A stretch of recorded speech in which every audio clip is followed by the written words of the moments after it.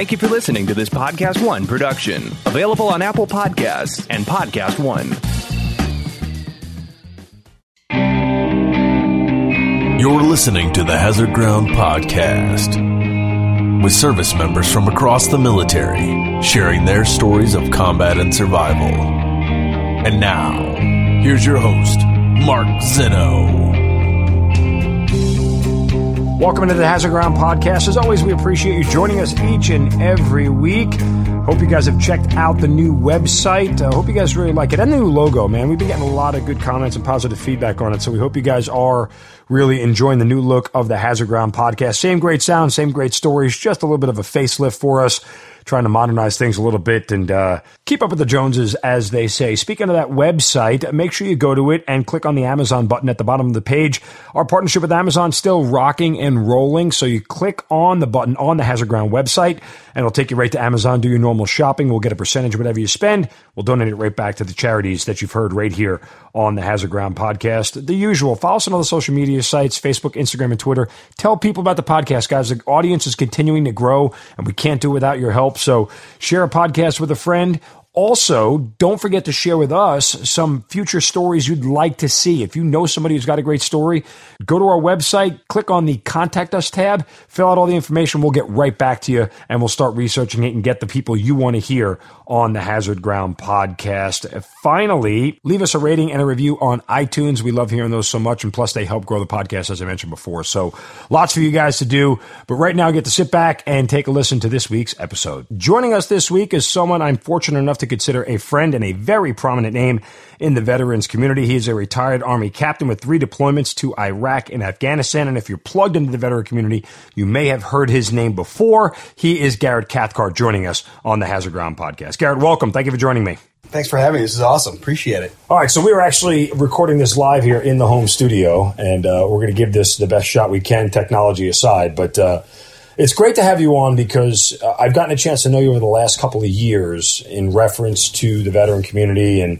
that's how we linked up. You were working for RWB at the time, Red, White, and Blue. Mike Irwin, former Hazard Ground guest, the founder of that wonderful program, and he's been on the podcast before, but you've bounced around from different veteran organizations, and now you're with a company called Mission Roll Call, an organization, Mission Roll Call, that works at the highest levels of helping veterans. We're going to get to that, but kind of let's go back to the beginning and give me your story about how you got in the military. Sure. When I was a little kid, I was a nerd and read nonstop, and I always kind of was drawn towards history, specifically military history, and all these famous generals went to some school called West Point. And so in the 4th grade, I decided I would go to some place called West Point too. I had no idea what it was, or that in fact it took a little work to get into. So I decided then, and also at the time, my stepdad, who was a high school track coach, had an athlete who was interested in West Point. And so he went to this candidates luncheon, and I asked my 4th grade teacher to tag along, and she said yes. And I went as a 4th grader, and they patted me on the head, told me I was cute. And then when I went back as a junior in high school, they remembered me, which I think got me some points for the admissions process. All right, so you make the decision to go to West Point early on. When you told your parents about it, what did they say? They said, good supportive Midwestern parents. I grew up in Indiana. We support you. Frankly, no military history or connections in my family, so it's kind of one of the first. And so like, hey, if you want to do this, we'll help you. And they said, what's your backup plan? Where do you want to go to school if you don't get in? And I guess kind of the way I think is failure's not an option. I'm not going to apply anywhere else. I'm going to go to West Point or go and enlist in the Army. Which I don't think they appreciated that answer too much. Well, this is during a peacetime environment, right? Right. I graduated high school in 2000, right? So this is peacetime Army. Okay. So the concerns about going into the military were muted at that point in time, I guess, right? And I think as foreign, people will understand, right? I mean, that speaks to, frankly, years later, I'm still working on is this kind of civilian-military divide. It's the culture that most folks don't understand, right? Unless you've had someone serve in it, someone in your family, immediate family, or even extended, you don't really know a lot about it. And besides what you see on popular culture, movies, and TV shows, and frankly, that's less than 1% of the American population. So I get it, right? All right. So when that all happens, you end up getting into West Point. Do you know what you're getting into at that point in time? Not really. And frankly, during that beast barracks first initial kind of summer when you go to R Day and you get yelled at for the first time by someone in a uniform, and you have to stand in formation and learn knowledge, and it's probably a watered down version of the actual Army basic training we enlist, but you think to yourself, oh, this isn't for me. This is actually kind of hard. That's not what I thought it was. But it's almost that fear of public humiliation. Like, I can't quit. I want to do this my whole life, right? And people are going to know if I come home. And we had people quitting, someone quit my squad. But no idea, right? I mean, you kind of jump over the ledge and see what happens. But it stuck it out. Plebe year was not easy. And obviously, my sophomore year was when 9/11 happened, which kind of changed the whole dynamic. Do you remember where you were? First day ever of any sort of military guard duty was 9/11, 2001. I was guarding a desk. It's called a cadet in charge of quarters, and you sign people in and out of the barracks, miss classes. But my TAC officer was an actual Army captain who's in charge of the company and ministers cadets. Came running in the hallway, said, "Hey, bring out the TV." And almost big things on a cart. And back when the AV nerds were around. Exactly. When we had AV nerds. So we roll it out on the thing and turn it on. And so we watched Together Live as the second plane hit. And we knew something was wrong. Then West Point gets locked down. All of a sudden there's NPs everywhere. Units are activated from somewhere. No one's allowed on or off post, to include, chow hall workers reading MREs. And frankly, my roommate and I were like, dude, we're going to miss these wars. We need to quit and go enlist. So we went and saw a TAC officer and said, "Hey, we're quitting West Point to go to the war. We're going to miss it." And this is like a first real piece of mentorship. He's like, "You're an idiot, Cathcart." I'm like, "What's I knew that going in." I still am. But he said, these wars are going to last for a while. This war, because that was when we thought about talking about Afghanistan. And so he said, "Go back and finish school, and then and go lead at a higher level." So I did. So luckily he talked us out of that, but. Early that day, everyone's kind of in shock and numb, and a lot of my friends in Indiana went to IU, and they released all classes in Indiana. And one of the planes had flown over us at West Point. They thought we might be a target, right? Because the future military officers were all going to school there. But I'll never forget, I did an American politics test, and the West Point did not cancel classes. Like, you all were going to have to lead in stressful times and think, this is one of those times, go to class. And so I took an exam on 9/11 a couple hours after a plane flew over us and into the Twin Towers. Wow. That's funny. And the only reason I choose the word funny is just because, little did we know that leading in stressful times would be something dynamically different than just taking a test. So I don't know how much it actually prepared you for that moment. But so you're going through the next couple of years at West Point watching war unfold. Mm. Are you ever starting to get nervous? Are you ever starting to think like they're sending bodies home already and this is what my future is? Yeah, it's weird. I mean, when you're in the analogy I tell folks, hey, if you're like a pediatric brain surgeon, you don't want like some kid to get hurt and be dying to work, but you want to go and do it. You've been training for years for it, right? And so I was clamoring to go, right? I mean, and 9/11 is still fresh, and your friends who just graduated are going to Ranger School and graduating and going overseas. And so, yeah, I mean, nervous, but more like I got to go there. Like, staying here is almost pointless. These classes are dumb. How is this going to help me downrange? And so, I didn't want to be a Ranger. It's a whole set of stories. So I spent 6 months in Ranger School, ended up breaking my legs in Dahlonega, Georgia, so no tab. But I ended up switching units with a guy who had just had a kid. He's like, has had a kid. I'm like, oh, sweet, you're supposed to report next week. Give me your slot, bud. I'm going now. And so, 4th Infantry Division, I was in the cavalry, and so deployed, showed up to my unit with a big walking cast on for my Ranger escapades. And my squadron commander, or battalion commander, shook my hand, and it's like, "Weapon to you, Lieutenant." And he gave me a disgusted look. I'm like, "Sir, I went to Ranger School." And he's like, his whole demeanor changed. Like, "Oh, all right, okay."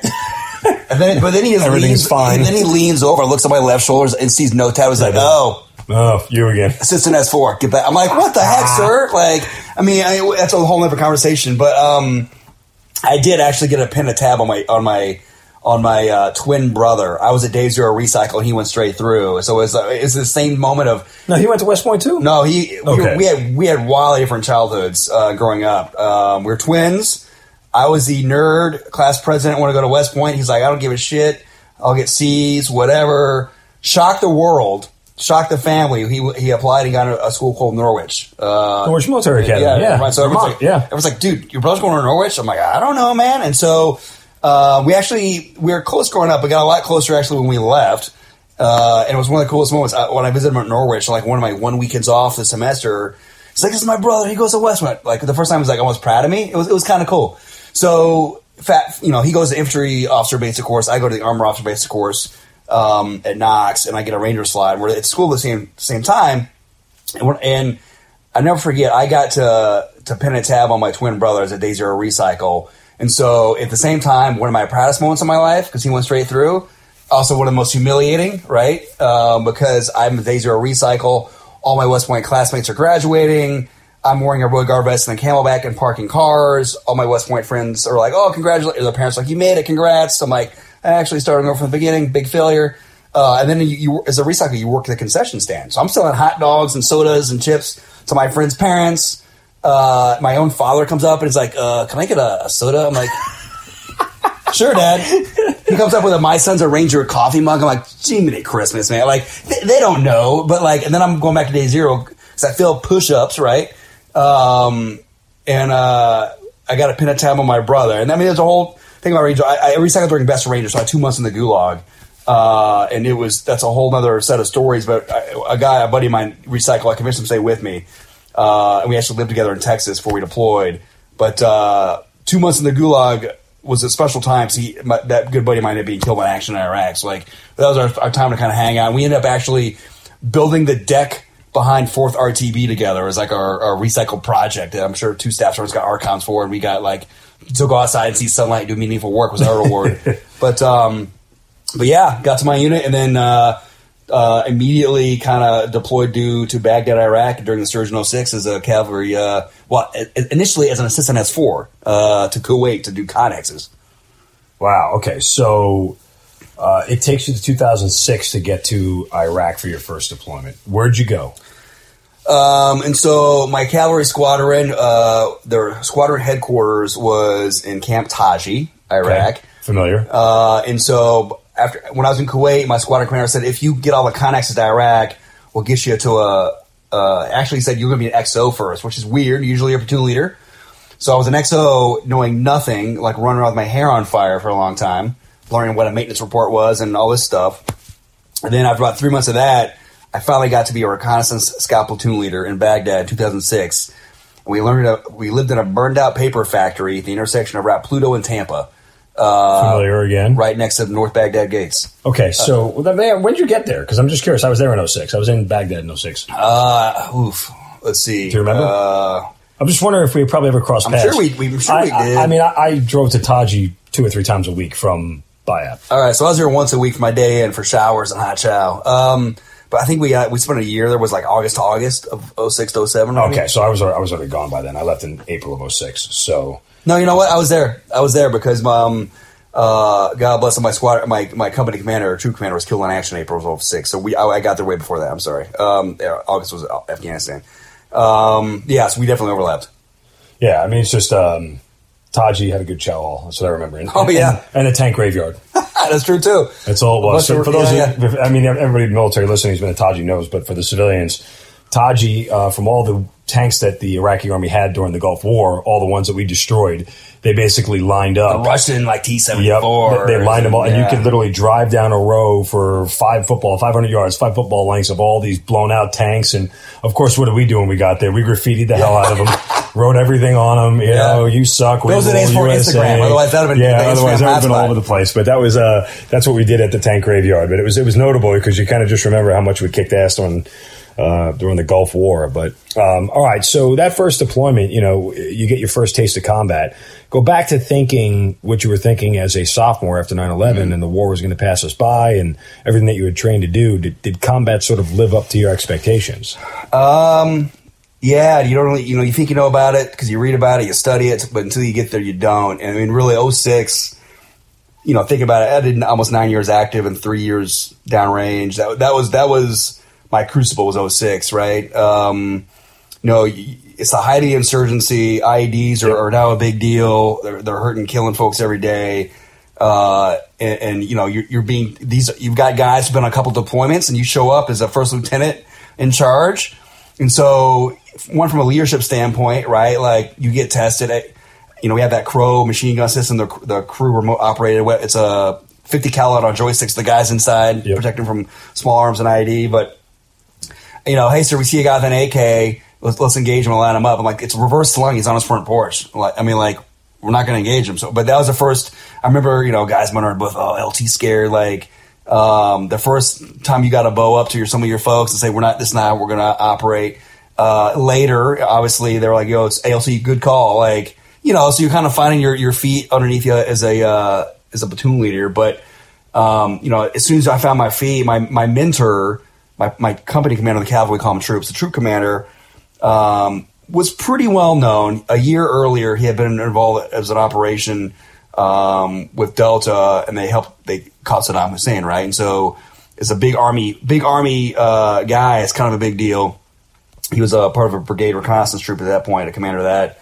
A guy named Ian Weichel, and this guy, he's mentoring. We're in combat. He takes me under his wing and teaches me about leadership and combat and all this kind of stuff. And it's a special relationship, between brother and father, right? Like he's just my guy. And he ends up coming back from a key leader engagement with a Sheikh. He's killed by an EFP in April of 06. Died instantly. And that just destroyed the morale of the whole unit, right? He's the guy. He was almost this mythological level leader that kind of the whole unit orbited around, and he was gone. It's like, well, shit, now what, right? And so get a new commander, and he's in a tough spot. Got to fill some big shoes, but he's great, frankly, and he's leading from the front. You salute the dog tags and the helmet on the rifle. You get the night off, and the next day you're back out patrolling, right? No real time to think about stuff. Let me ask you: was that as much about if it could happen to him, it could happen to any of us, or was it more of a leadership void at that point in time, or maybe a combination of both? Both, probably. Why him? He's our leader. Worship's a strong word, but there are some leaders that you admire, respect so much, you break your back because you don't want to let them down. Right. Versus, I outrank you, do this or else. And he's one of those rare leaders, and we loved him because he knew he cared about us, right? And that's, frankly, one of the greatest leadership lessons I ever learned was from him. That it's about his soldiers and about our growth and our safety, about accomplishing the mission, right? And so that's a hard balance to strike, right? And so, and you can tell when someone cares about you, right? You can't fake that. And so it was why him, and it was, that was right outside our front gate, man. They were targeting him, right? And so, because he was doing a good job, frankly. So, but we're back out patrolling again, right? Every night, cordon and searches, kill capture missions. It's high adrenaline, high adventure times. Go back to the saluting the dog tags and that whole ceremony. What stands out to you about that ceremony in particular? You come in, you go to the clearing barrels, you park the trucks, you maybe grab some chow, you go to the big room, and it's like they've done it so many times. It's a science now, right? Like dog tags there, pictures there, the bios there, the chaplain. It's like this. The guy's crying? Oh yeah. He was beloved, right? Was it odd to see or no? No, frankly, if you're I'm glad you're expressing human emotion, right? But the next day it's like, yo, dude, we got this patrol, we got to roll, get your shit on. So, I even back then I knew this is gonna build to some shit later, right? We don't have time to think about it now. I know this is not, folks have been dealing with this shit for a long time after we get back. I don't have time to think about it. We got to go. And so we're still patrolling. We're doing crazy operations like combined arms. We got fast movers dropping a loom. We got, cell phone hits. We're kicking. It's amazing, right? With a couple 101 soldiers get abducted, and it's like all hands on deck. It's in my AO. We're looking for some of them. So I've got Delta attached to ALT, we're with you. Let's go. I'm like, what? It's insane. Right. And so we're operating at that tempo nonstop. It's exhausting, but it's also you make the best friends. And I'm smoking cigars to relax and listen to Norah Jones. The guys are listening to whatever and drinking Rip Its. It's the great stuff. And then we get a call This is the other kind of one of the seminal moments of 06, that 1 year deployment. We get a call to go find an IED maker. It's broad daylight. Usually we do our stuff at night, but in the middle of the day, and it's along Satataji. It's just Sunni Beach, just opulent homes where all Saddam's ministers live. Kick open the door, grab the guy. It's him, no question. We got this Russian-trained IED maker. Throw him in the the Humvees, roll him back to the detaining operations center. And I never forget this. They started James Ellis. We rolled up Cobras, we rolled up Fordyce. So we go down Cobras, and he's like, "Sir, Cobras is like, it's a black route. We were just on it like 5 minutes ago. It's super fast. Let's go back down Fordyce." Like, "All right, sir, let's roll." And we start going back down Fordyce towards the operations center, and huge explosion. Truck in front of me, that was 10 yards in front of me, blowing off the road. I mean, this is an 1151 up-armored Humvee. It is not light. Blowing off the road, small arms contact, 3 directions, complex ambush. I mean, it's intense. We get it suppressed. God bless my guys up on the guns, returning fire. But the truck is gone, right? The one right in front of me, right? And so, and my guys pulling security to secure the scene, but gone as in not, you don't know where it is, or is it just in such condition that it's all over the place? I mean, some of it's in the road. We find out later, it was a 500-pound IED buried underneath the road, like tunneled underneath the road, like, so you can't see it. So they dug in the dirt in the field next to it, tunneled underneath the road, put a 500-pound bomb. Command detonated, do you know? Command detonated. Okay. And so, what sticks with me, I'm like, this is my patrol. These are fucking my guys, man. And so, we got the bags, and I found all the pieces of them, man. Like body parts of my bros, my Joes. And Justin Jarrett from Georgia, hilarious kid. The kid that when we told him we needed a tire, he got one. And the next morning, the brigade sergeant major was pissed that someone stole a tire off his truck, right? Like, the kid that got it done, right? The Joe that got it done no matter what you ask. You didn't want to know what happened. But I found his leg from his hip down to his boot. His boot was still tied, the duct tape on, or the 100-mile tape on, and like I just put it in the bag. I just remember this fucking heavy. This is heavier than I think it should be for a leg, right? I mean, that's the stuff that you remember later. The birds come. There's 2 more guys that are intact. One's got an arm off, but it's clean. Think he can make it. So we're loading the birds with the guys, and like I think they think I'm a medic. They're like, "Sir, get on the bird." I'm like, because I was patching guys up, put tourniquets on. So I'm like, okay, the other section's here to secure. I'm the bird now. But I'm like, wait, why am I in that bird? But we're already flying to the cache in Baghdad. So we land. They put the 2 other guys. There's 2 guys that have a shot on the Gators right on the helipad, driving straight in the operating room. I mean, it's a world-class medicine, right? Rolling straight to the operating room. So I walk into this like atrium of a hospital, just bloody, sweaty, dirty. I have I'm red on all my weapons, and like, God bless this nice nurse, but she's like, "Sir, you can't have loaded weapons in here." I'm like, I'm crusty as fuck, so I just drop the mag and pull the charging hammer back in the round, hits the floor, and I sit down. I don't know why, I'll never forget this. Like, there was like a little Debbie snack cake wall, like right there, like literally 20 minutes ago, gunfight, crazy town, IEDs, and now like someone's asking me if I want a Twinkie and coffee. I'm like, what a juxtaposition, right? And so. The same thing, right? That night, we go back. The next day, it's the same thing, except that now there's 4 helmets, 4 rifles, 4 sets of dog tags, same memorial ceremony, right? And so, God bless, Walker, Jarrett, Armijo, and Ellis. But we same thing. Sorry. Well, no, I just want to go back to the decision to go down that road. Yeah. How much do you question it still? All the time. Like, you never go the way you come out, right? Like, but the other route has IDs all over it. I mean, a lot, right? I mean, that's, I think, what a lot of I do, the what ifs. What if I was a foot this way? What if I was a foot that way? What if we had left earlier? Frankly, the reason I do all this work is that year, right? And there's another, one of my best friends my roommate was killed that year too later, the last day in Iraq. So, like, I think about all that, and I think about what the fuck am I doing with my life that's worthwhile, right? Like, what can I do? Because those guys were fucking amazing dudes, right? Like, but I can tell you, I took the same route to Taji every time I went there. Never strayed from it. Same route. Fast, hard, lightning quick, and took the same route every time. And sometimes we got into contact, sometimes we didn't. And the randomness of combat, that you could do everything right and still have something go horribly wrong. And you can do things totally dicked up and somehow you come out completely clean. And I only bring this up and I only say it to you, and I'm talking now more as a friend necessarily than an interviewer to interviewee, but I know you struggle with that, but as well as I do, and that some of this stuff just isn't in our control. I tell that to my guys, right? Like, but at the end of the day, and I know the answer is like, when you're the leader, whatever happens or fails happens on you, no matter what. Yes, that's correct.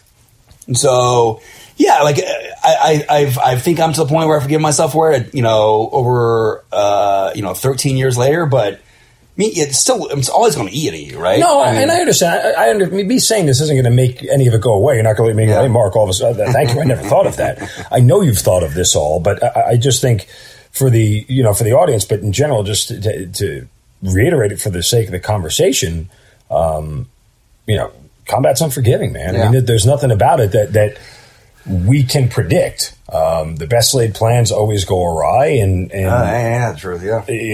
Whatever you have trained for, all you can do is rely on your training to get you out of things that you didn't prepare for. And the guys you're with, right? And so guys and girls, and so like that's, we can jump around, but I mean that's, I think a lot of folks, the veterans, myself included, when you leave your service, having those folks around you that got you no matter what.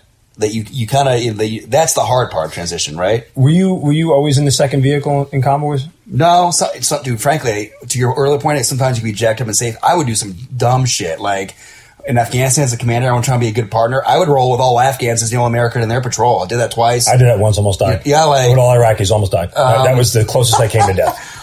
But after that, they love me. I could do no wrong. Also forgot a map that day, but that's a whole different discussion. So, I mean, everything from the lead truck, hey, can I drive? LT, shut the hell. But, like, you got to share the danger. You got to be I used to want to be the first one to, like, this is immaturity. I think I still admire my own, like, that time, the exuberance and leadership.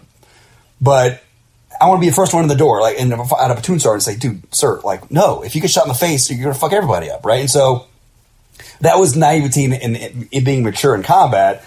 And frankly, years later, this guy, he works at the VA now, and we're eating dinner, and I said, you were like an amazing platoon sergeant. Like, and I had worked a lot of NCOs, but you were so good. Like, I don't know how to ask him, but how, why? He's like, yeah, I was at Delta before I came to be platoon sergeant, right? I was like, no, I didn't know that. I was like, and that's weird to go from Delta to Big Army. He's like, yeah. I was like, why would you never tell me that? And this is why he's a great leader too.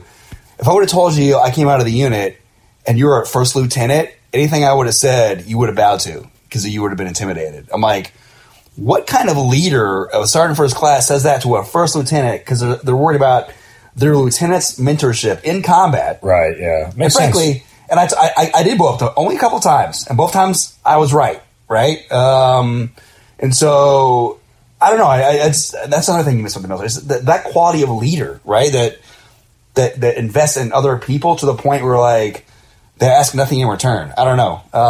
But yeah, never say, sometimes second vehicle, depending on how many vehicles for command and control, man, I used to. I asked because I always went first. I was always in the first vehicle.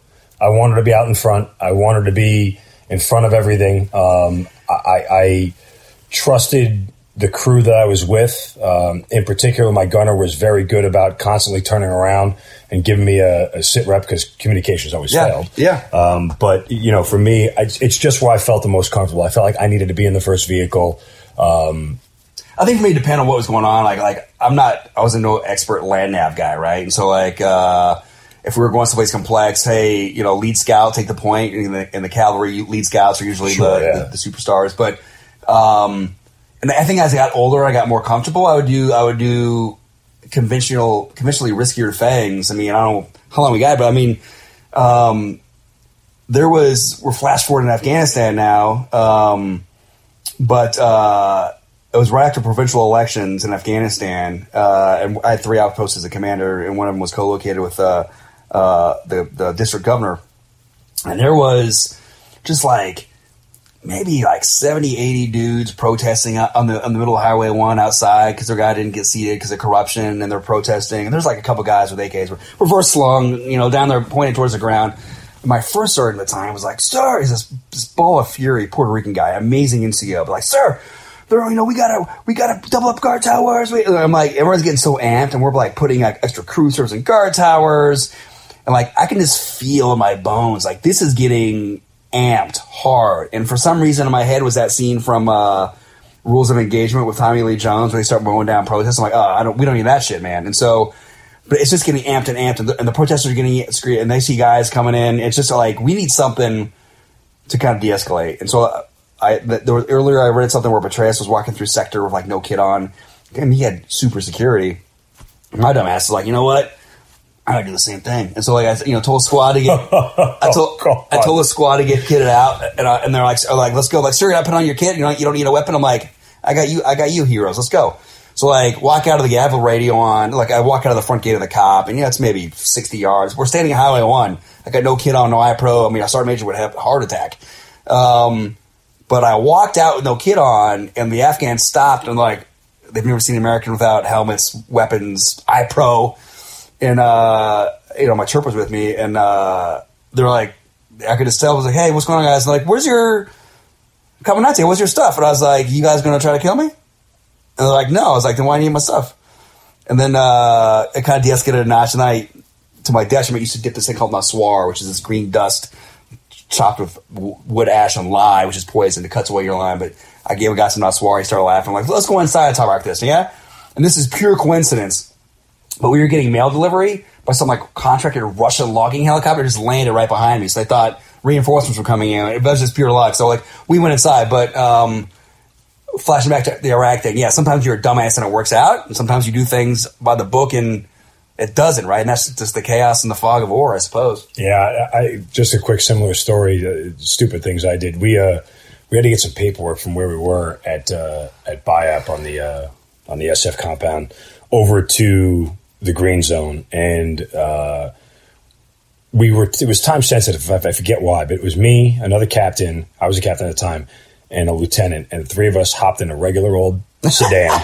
They were on civilian clothes with concealable body armor, right? Yeah. Just regular clothes, watches, hats, sunglasses, everything, and drove there by ourselves. Oh my gosh. And oh my gosh. I never forget, as soon as we got stuck in traffic is when I really started to shit my pants. I'm like, I started looking around. I go, there's three white faces in the middle of Baghdad in this non-armored vehicle, and all we got is our long guns and pistols, and that's it. And I'm sitting here going, yeah, this is probably a story I'm not going to share with Mom when I get back, because this is one of the stupider things I've done. And when we got there, I was like, guys, how the fuck are we going to get home? Like, how are we going to get, like, I don't want to do that again. This is stupid. We probably all got out over our skis on this one. But anyway, so yeah, you do some dumb things in combat and it ends up working out for you. But you get back from that first deployment. Do you ever get a chance to decompress and kind of take stock in everything that went on? So the very last thing of that first 06 deployment, my best friend, we went to West Point together. We lived together in Texas as roommates. We were supposed to go to South America together. He wanted to climb the Patagonia Mountains, and I was like, dude, I was supposed to sit on a beach in Rio. So we're kind of like arguing about what's over. But he was a combat engineer, and he said, I'll go out one more time with you new guys to show you how to do riot clearance. And that one last time he went out, the day before he flew home, he was killed by an IED. So I came home and frankly, he wanted to be roommates again after that year. Before he was killed, I was like, dude, let's live in the same complex. I need just a room by myself, man. Like, 'cause I knew, I just knew I had shit that you were growing up. Yeah. Like I need space, but you're still my best friend. So I think, I was kind of hurt by that. I still carry that guilt too, is that, so we obviously didn't go to South America. I just went to the Bahamas by myself, frankly, and sat out on the beach and drank rum and stare at the ocean. I mean, it was just like, dude, my commander was killed. 4 of my guys were killed. I'm picking up their body parts. My best friend was killed. So, but you get a couple weeks off for your post-deployment leave, and it's like, well, training up to go back, right? And so I actually, I went to the captain's career course as lieutenant, and so did all that, and then went back to, I actually had a SF selection day, but a colonel sit me down. I was like, why do you want to be SF? And he's a great mentor. I'm like, sure, we'll be badass. I'm going to be awesome. He's like, he says something I'll never forget. He's like, well, don't regular soldiers deserve good leadership too? I'm like, don't say that, sir. He's like, we need you back in the unit. We're going back to Iraq. And so all right, sir. Plus, frankly, to be honest, I didn't know if I was going to make it through selection or not, right? Deployed again in 2008 now, back to Iraq, and supposed to be assistant S3, like a slides guy, like a plans guy. Terrible at it, hated it.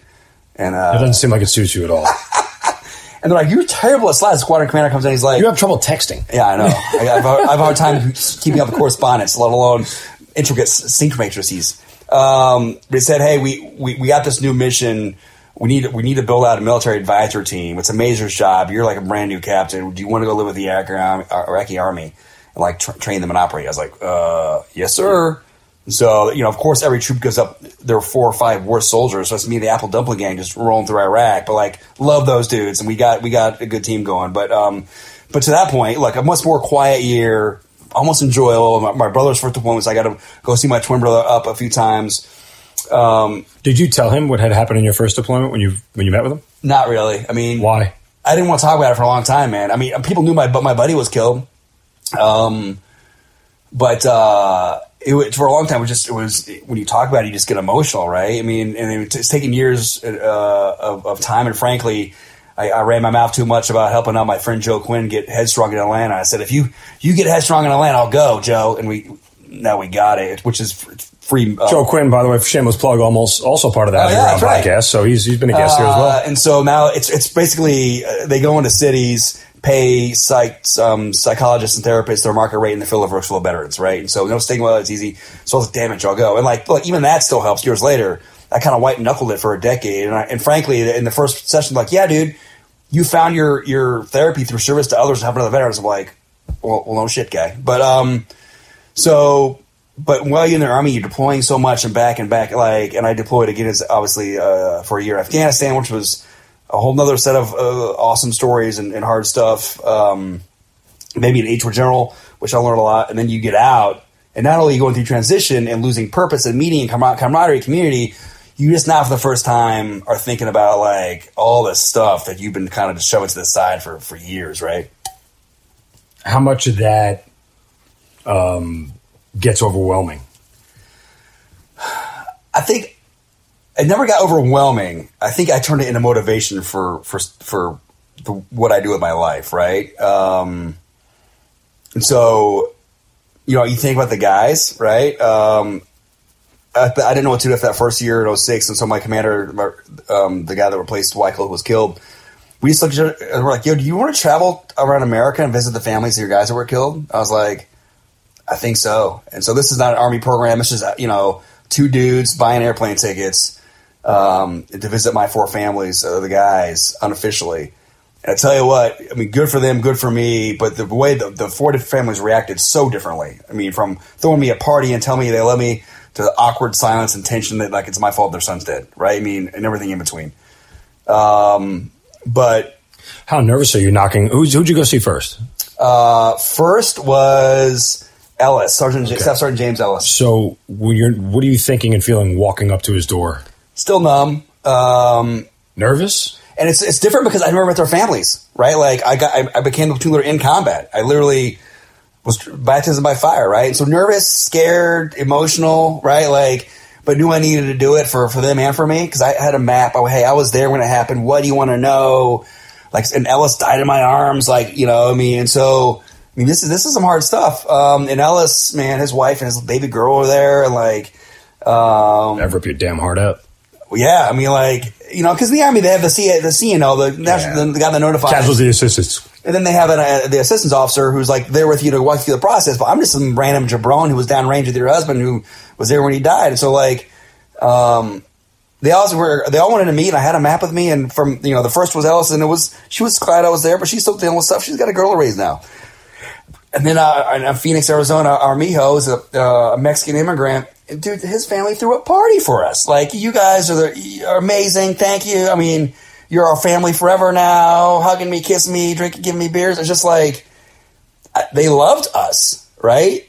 And then Walker in Creve Coeur, Illinois, I never forget, all I hear was a clock ticking in the back, right? Like, just awkward, 1 glass of water, I have a map of me where I was at. They're just very quiet, right? Didn't ask a lot of questions. Could tell they were kind of, very upset, obviously. It's just, it was his parents, which was tough. And then, another family just want to go to the Outback Steakhouse, have dinner, and drink a lot of drinks, right? Like, glad to meet you. So it's all the above. That's a myriad of different reactions. When you finished that whole thing, how much different do you feel than when you started?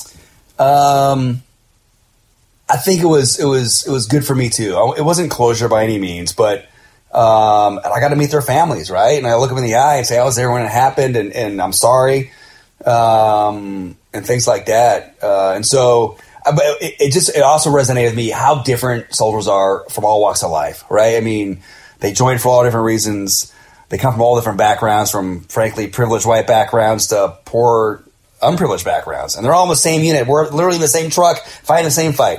Like that's always moving. The Army has made me love people so much more, right? I mean, I've always loved people, but I had a kid, same unit, a kid from Compton and a crew with a kid from Redneck, Texas. I mean, like, and they love each other. I mean, and the Army does that: shared hardship, shared danger, common purpose, right? Teamwork. Yeah. Did any of the parents question why you made the decision to go down one road versus the other? No. Did that surprise you at all? Yeah. I mean, I could tell one was tense, but no one ever said it's your fault that my kids did. No, I wasn't. I wasn't Yeah. going down that way. I guess it was just with that being a decision that still haunts you. I wondered if they had posed the question to you. What were you thinking, and were you able to justify or at least explain it to them? Yeah, none of them really got tactical. And look, it was it happened in October, and I got back probably 6 months. So time had passed, right? No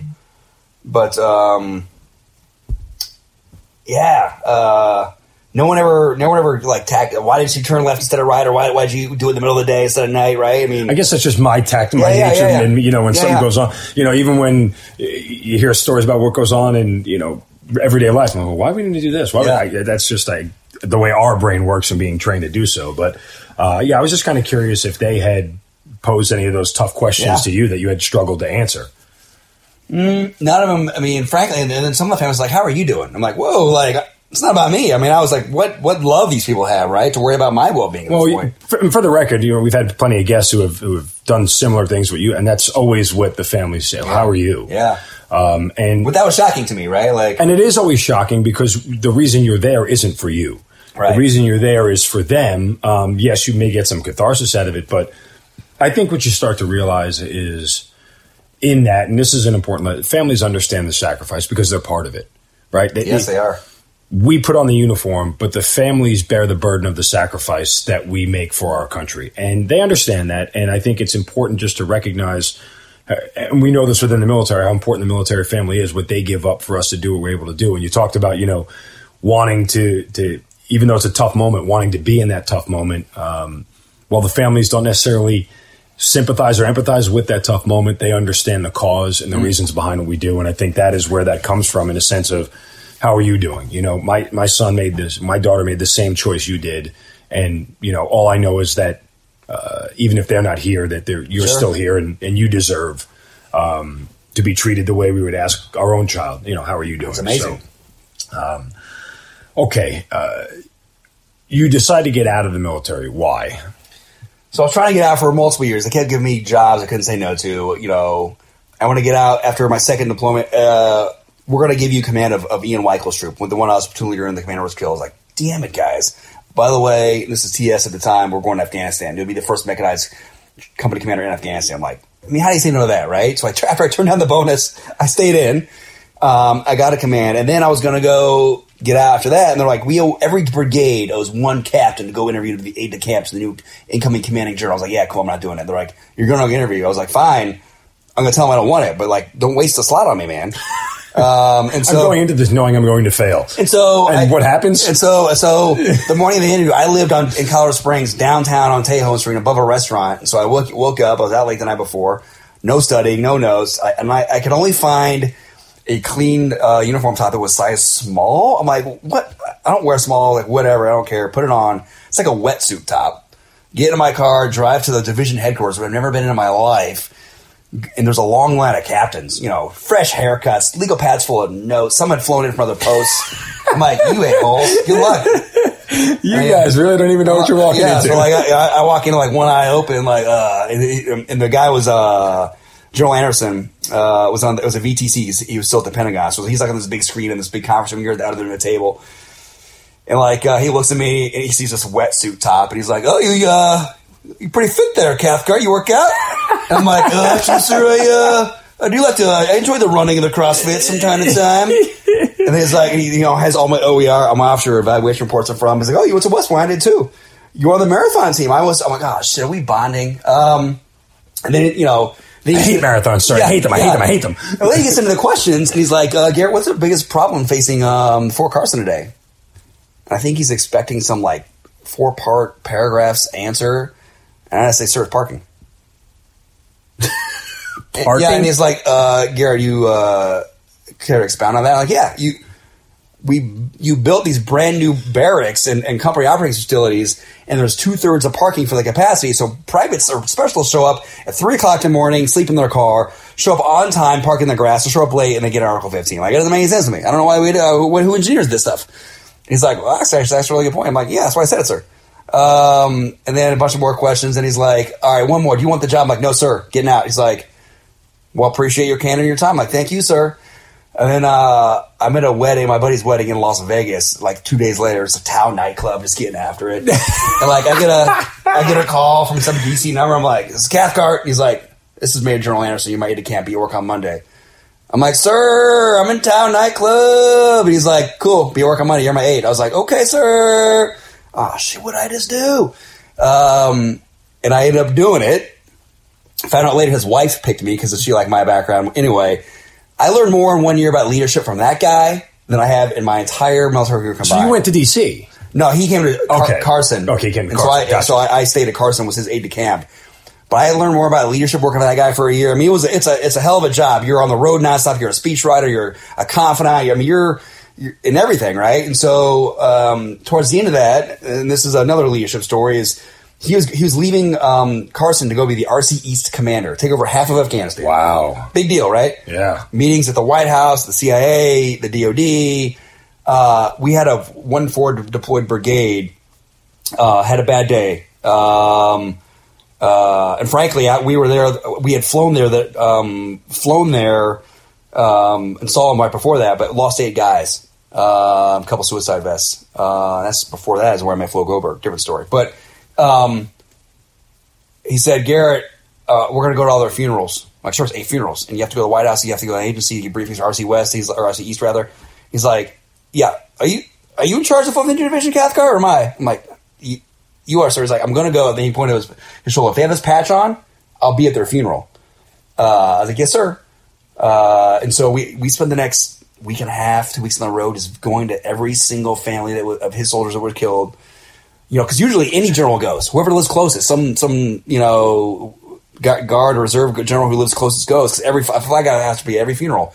But he said, "I will be at every single one of my soldiers' funerals." And so his deputies to the White House, to the agency, to DoD to get the briefings.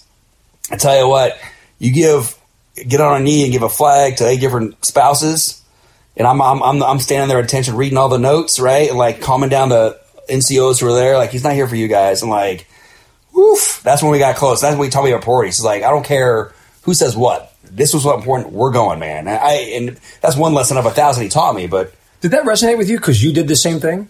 I guess I didn't even thought about that. No, it resonated with me because he blew off is a strong word.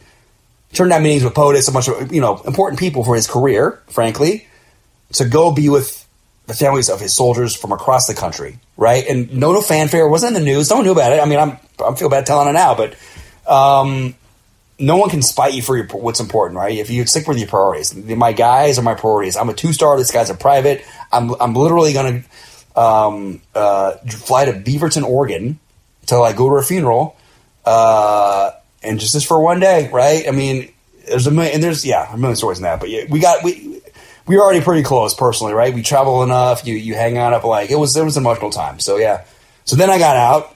Well, let me just before I just want to stay with this for 1 second. When you went through all those funerals with him, what were you feeling? Was anything bubbling inside of you? Yeah, all of it, right? I mean, you didn't know these guys personally. The ones who were killed. No. And so, but look, man, you see a sobbing wife or a crying kid. I mean, it takes it out of you, right? I'm sure. I can't even imagine. And you see that every other day for 2 weeks. I mean, when you're downrange, you go to the memorial. You don't go to the funeral home, and you don't see all this stuff, right? Yeah. And so I was quote unquote lucky. I got to go to my best friend's funeral because it happened so late in the deployment. I went on an Advon flight, went to it in Houston, Texas. But besides that, it's hard to do that stuff. And so is it bubble? Sure, it all bubbles up. Like you think of the other families, and you think of, we've been at war at that point. This was in 2013 or 2012. Like, dude, we're still in the wars. It's the decade mark. So it's like everything, right? And that, frankly, one of those trips. She's like, Garrett, I want you to go be next. You should go be a Army Congressional Liaison. You go to D.C. and go on the Hill and talk to the Army, to Congress, which is a great gig, right? And I said, sir, you're friends with other important people, and frankly, I kind of want to disappear off the grid and go be an intel guy because bad intel was what got us in one of these wars, I think. And so that took me down a different pipeline for a while. But yeah. All right, so then you get out. Yeah. What are you doing with your life? What did you decide you were doing with your life? What's the plan? My plan was going to be Jason Bourne / James Bond. Awesome. How's that working out for you? I'm in your basement drinking coffee talking on an iPhone. You tell me, Zeno, huh? Jimmy Christmas. So that reflects more on me than it does on you. But that's a long pipeline. You get this. How much should I talk about? You go down this pipeline, a lot of tryouts, but like it's like a year-long clearance, right? So literally they go through everything you've ever done in your life. And I'm dating a girl at the time, so I'm like, yeah, I'm applying for this. I'm going to be a diplomat. And she's like, all right, well, I'm going to California. You can hang out with me. So for about 8 months, I'm just like living the dream. I'm like reading books on the beach, cooking elaborate meals every night, right? Like growing a beard, reading books. I mean, it's amazing.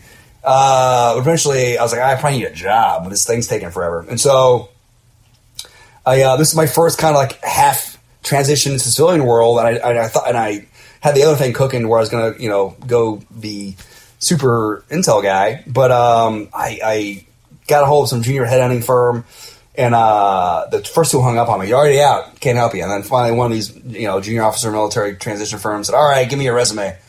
And so they're like, oh, wow, you've got some decent experiences. You're a Medtronic guy, a med device guy. I'm like, what the shit does that mean, man? Medical devices. I'm like, I know what it stands for. But like, what is it? Oh, you make tons of money. I'm like, I'm in. It's like, all right, your first interview, like no interview prep, like your first interview is in Memphis, Tennessee with a company called Medtronic. So spinal hardware. I'm like, I don't think about science or sales. Like, you'll be fine. And so I'm like, fine. So I go to Banana Republic, buy my nice little suit, right? And like, fly to Memphis. I'm by myself. I'm like, Memphis, man, they're famous for blues and barbecue. Let's go explore some of that. Explored a little too much till about 2 a.m. Before my big interview.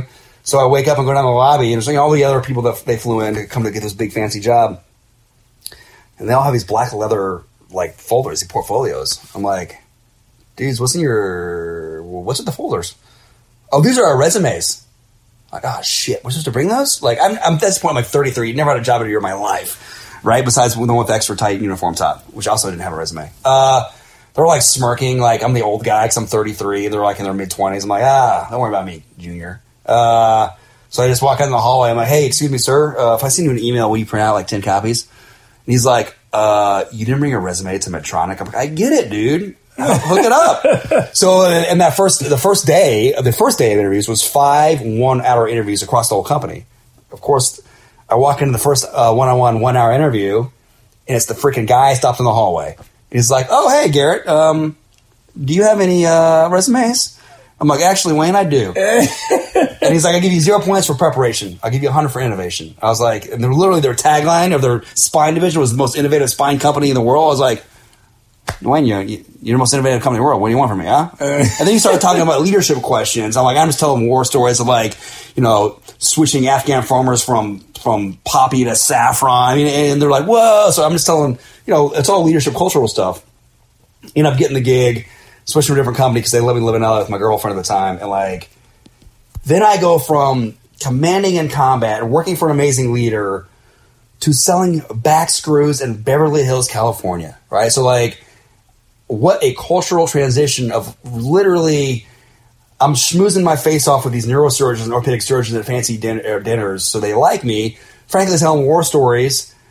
So they like me. Then I'm standing in operating rooms and they're asking me what I think about like what side screw goes on a patient's back. I'm like, what? I don't know, dude. I mean, I'm petrified of this scenario. And then I start like, that's when the really stuff start transitioning from like purpose and community and brotherhood to sales and like how much numbers do you hit. And I'm telling stories to get people to buy my shit. I'm like, I hate this stuff, man. I hate it so much. I had a great boss who basically picked me because of my military experience, but like I realized very quickly, like I can't do this. I mean, if you stay long enough, it gets very, very, very lucrative. I did not make it to that point. I was still getting like junior captain pay, but I love the guy. I went in to him and I said, I never quit a job before besides the Army. It's just, and that was paperwork. So he gave me this huge break because usually it takes a few years to get to that level. Pharmaceutical sales, knee and ankle, whatever. So it was like 2:00 on a Tuesday. I walk in his office and start making him old fashioned because I brought some bourbon and orange. I'm like, sir, we got to talk. It's not you, it's me. Purpose, camaraderie. I need to do what I believe in. Like, I didn't know all this. I'm sorry. And I got like emotional talking about it. Right. He's like, Garrett, I was going to offer you like a bonus to stay here, but after that speech, I can't. Like, you got to go do what you believe in, man. To say he's still a great mentor and boss of mine, or mentor of mine rather. And around that same time, the famous Joe Quinn called me and he's like, hey, and that's why I've met him twice in my life. The first was in Afghanistan when I had quasi-legally recruited tribes to fight with me, just dudes with motorcycles and AKs. And he got flown out by Petraeus. Like, who's this big army commander with tribes, and why is it working? We met, but years later he called me and was like, you ever think about a nonprofit? I'm like, no, I'm an idiot. I don't want to be poor. It's like, dude, go volunteer for this thing called RWB out in LA. And I did it. I was like, dude, this is what I miss, man. It's like good people, helping others. Like I never knew the language of camaraderie and purpose and meaning until I experienced it and we started talking about it. So then that led me to applying and working and getting a gig at RWB, and that's what, frankly, I moved to Atlanta for. Yeah, and that's, for those listening, where you and I ended up meeting, and I forget how we crossed paths. I don't know. I mean, someone introduced us. Was it Irwin? I don't know. It was I think I was on the radio, and obviously everybody knows I'm still in the military. I was still serving, and then we ended up crossing paths going out to lunch, and we hit it off immediately, obviously, with the synergy as far as, wanting to help out vets and everything else. But so you stay with RWB for a little bit of time, and then you decide to move on from there. Well, I decided as well as the hand reached out and grabbed me. I love RWB. Did a lot of great stuff with it, right? Building purpose and community with folks. But, you get to a point when you always want to look for growth opportunities, right? And it's a very small organization, and there's really no upward mobility as far as a different role. So, I was happy. I got my MBA here in Atlanta. But I just, I was thinking there's a lot more folks I could help out of the Southeast. I always think about larger scale stuff. And I've been involved in other things, right, that aren't my day job, whether it's this thing called Vetlanta or the Warrior Alliance, or just, frankly, I started speaking, and that turned into another invitation, So I, just speaking and telling, the Atlanta Hawks asked me to give a talk to the organization about on Veterans Day, the VA. I'm like, different organization. So I started thinking about other things. And I had mentioned once in passing, I think, to some folks, I learned that half of all veterans aren't connected to any veteran organization, including the VA. I was like, dude, that's like half the people aren't in the room. So how do we form opinions about what people need? How do you have a conversation about what veterans want if half the room... And look, I'm not a smart tech guy or social media guy, but like, I just remember I kept getting ads for like earplug lawsuits or buy this because you're a veteran. I'm like, dude, if big corporate America knows I'm a veteran, like, why can't we do something for a nonprofit to serve veterans? The answer is, frankly, it's money, right? Because who's going to pay to do all the analytics and reach out and all that kind of stuff? With the only ROI, frankly, the ROI is you find veterans, you ask them what they need, and you help them, right? And so I was at a dinner and I said that to some folks, different folks in the veteran space. Didn't think anything of it. A few months later, I get invited to a dinner. I'm like, Garrett, come to dinner. I'm like, all right. And they're like, that thing you talked about? Yeah, we're going to do it. We want you to lead it. I'm like, yeah, but I'm not a tech guy. I'm not this. And I kept getting all these excuses. They're like, yeah, we don't care. You'll learn that. You're going to be in charge of it. We want you to do this. And I was like, it's a program of America Warrior Partnership, And so I thought, I was like, this is, it's a startup. I'm kind of terrified I'm going to jack it up. But you know something's big when you're scared of it, and if it works, the impact is momentous, right? And I love new challenges. And I've just been moved at asking for help from folks, and frankly, not asking for help when people offer help. That it comes. Everyone wants to help veterans, and frankly, I've been touched by people reach out to me personally. Hey, Garrett, whatever you're doing, let me know if you can help or I can help. So it's called Mission Roll Call, right? We talked at the beginning, but the idea is if we get enough people involved, right, whether it's an email or a poll that we send out to you, the more it's the influence and the power comes in the numbers, right? So we get 500,000, we get 1 million veterans say, I think this, right? I think we should go see a head doc in our community. I think pick the topic, right? So that's where it's fascinating. It's not my opinion. I'm nonpartisan, non-political, nonprofit. It's like I'm trying to give a platform in a way where you don't have to go to your congressman's office. You don't have to write a congressman. You don't have to join another organization. And those organizations are great, right? But most veterans, I think, and this is a pure hypothesis, are out there living their lives, man, right? And they're raising families and doing good things. So the more veterans that engage, I think the more influence we have. And I also, in my dreams, want to use it to help shape and define the narrative of the American veteran, right? Because I think in some ways, when you raise your hand and say you're a veteran, a lot of folks have a negative connotation to that, right? Thank you for your service, but are you jacked up? You have post-traumatic stress? Oh my gosh, you're aggressive. Like, that's not true. We know that, right? And on the other end of it, there's a guilt factor, right? Which it's not every veteran is looking for a handout. Not every veteran. Not at all. Not every veteran is looking for something to be given to them because they served. Right. I think that's also a big misconception. It absolutely is, right? So are there, and there's a great organizations that are doing this, but like, hey, I don't know how to translate what a battalion commander is in civilian world. And on both sides, I'm a former company commander. I was charged 150 people and bajillions of dollars for the stuff. Does that mean I can walk into a senior director role off the street? No. So I got to manage my own expectations as a military leader, but also, man, I got some pretty legit experience, right? I mean, as far as leadership goes, team building, whatever. So, for me, it's changing, also defining the narrative of veterans. A lot of folks don't raise their hand because they're not looking for a handout. I don't need to raise my hand because I don't want the discount or the free ticket or the whatever. And so I'm placing a big bet in my professional reputation on the line, but I think it's true is that veterans aren't going to say, why do I do this? It's not because of my widget you give me or the free keychain or ticket. It's because I want to help other folks, right? And so, I'm a big dreamer. Oh, 2 million veterans? I mean, there's 10 million veterans not connected to anything. 2 million are connected? Oh, by the way, hey, policy think tank, 37,000 veterans think this. I mean, there's the possibility is near limitless, right? And so, right now, I'm trying to get the word out, right? That's through social media, through obviously talking to you, but it's exciting, it's terrifying, and I think I'm hopeful it's going to make a big change. Let me ask you about. You say 50% of the veterans aren't even in the room. There are, I think, 43,000 different veteran nonprofits. Everything from moms running a 5K or a scholarship fund. Girl Scout cookies for the troops, whatever they are. I mean, whatever it is. With all those out there, there's a cannibalization effect to all this that I think hurts us. And I've said for years, and I've said it on this podcast several times, if there's a way I could get all those nonprofits, and even, like I said, the small ones like that to bigger ones, Wounded Warrior Project, whatever it is, IAVA, if you could get all those people under the same umbrella run by one organization, that's economy of force, right? Unity of effort. Right, or at least connect them, right? And so, and look, the study came out by Center for New American Security, I think, very recently. Only 83 are $1 million or more.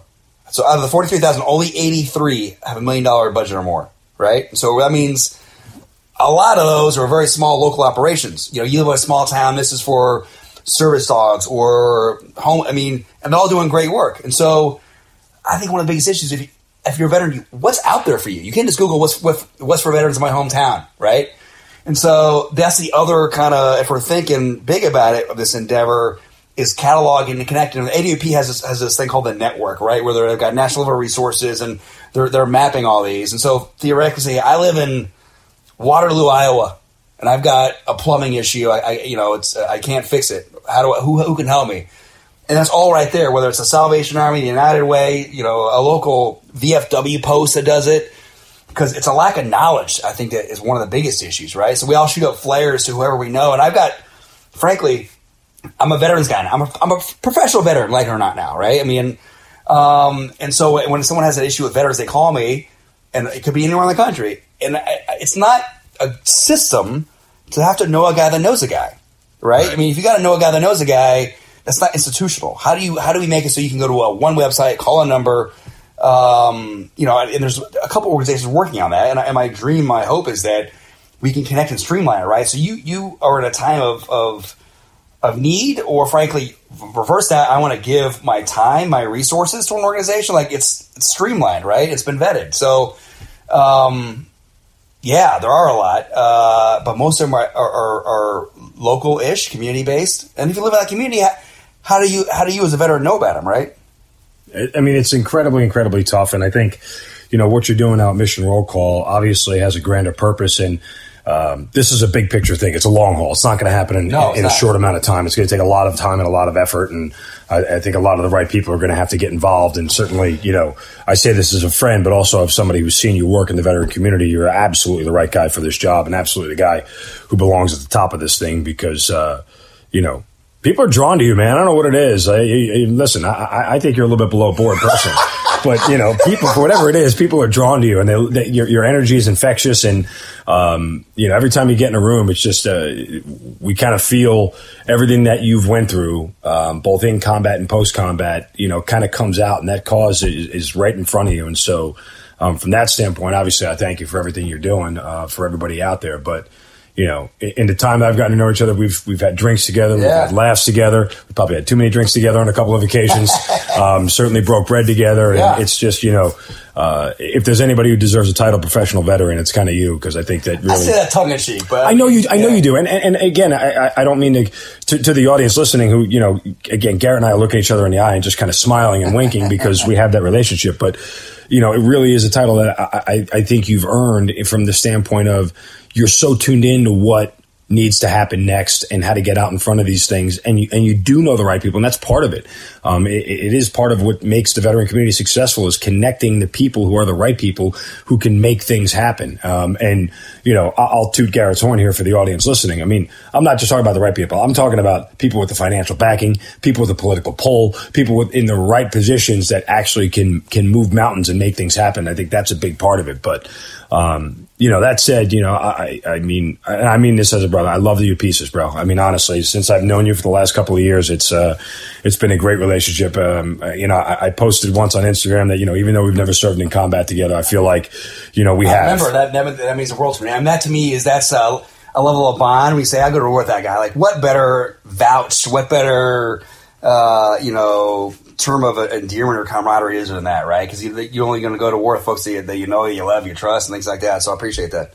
No, absolutely, and I do mean. I mean, there are a select bunch of people, and particularly in a very veteran-rich community like Atlanta, where we are. But this, goes countrywide. Find that veteran-rich community wherever you are, and dive into it and wade into it and just swim in it for a little bit, and you'll start to realize there are a lot of things out there for you. And Mission Roll Call is one way to help you get it. But I just think that, the cause in which you've dedicated the rest of your life to, and I know you carry those you lost with you, but they're damn well proud of you because you're doing their names well. That means a lot to me. It's kind of frankly why I do this, right? But to make, their sacrifice worth it. But I was going to say, we all need suitcase friends. You know what a suitcase friend is? An old buddy of mine told me, hey, Garrett, you're a suitcase friend. I was like, what does that mean, dude? He's like, anywhere in the world you are, bud, within 24 hours you need me, I'll be there with a suitcase full of guns and money to make it happen. Whatever we need, man. So I'll say to your suitcase friend, Mark, and if you're anywhere in the world, I don't have much money, I'll have my 1 or 2 guns, but I'll put it in my little duffel bag and fly to where you're at to make it happen. Bring beer. Yeah. Garrett Cathcart, thanks for being part of the Hazard Ground. Thanks so much. You've been listening to the Hazard Ground Podcast, hosted by Mark Zeno and produced by Matt Pasquarella. If you have an interesting story to tell and you'd like to be on the show, send us an email at hazardgroundpodcast@gmail.com. And if you like the show, don't forget to subscribe, rate, and review on iTunes. Thanks for listening. We'll see you next time.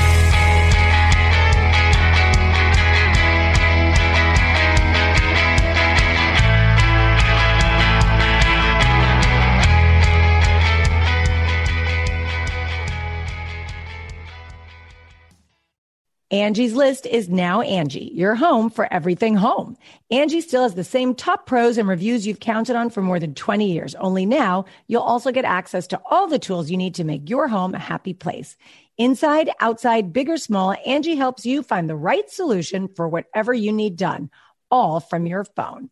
It's simple to find upfront pricing and instantly book hundreds of projects. You can even search pricing guides to see what others paid for similar jobs and easily compare quotes from top local pros to make sure you're getting a fair price.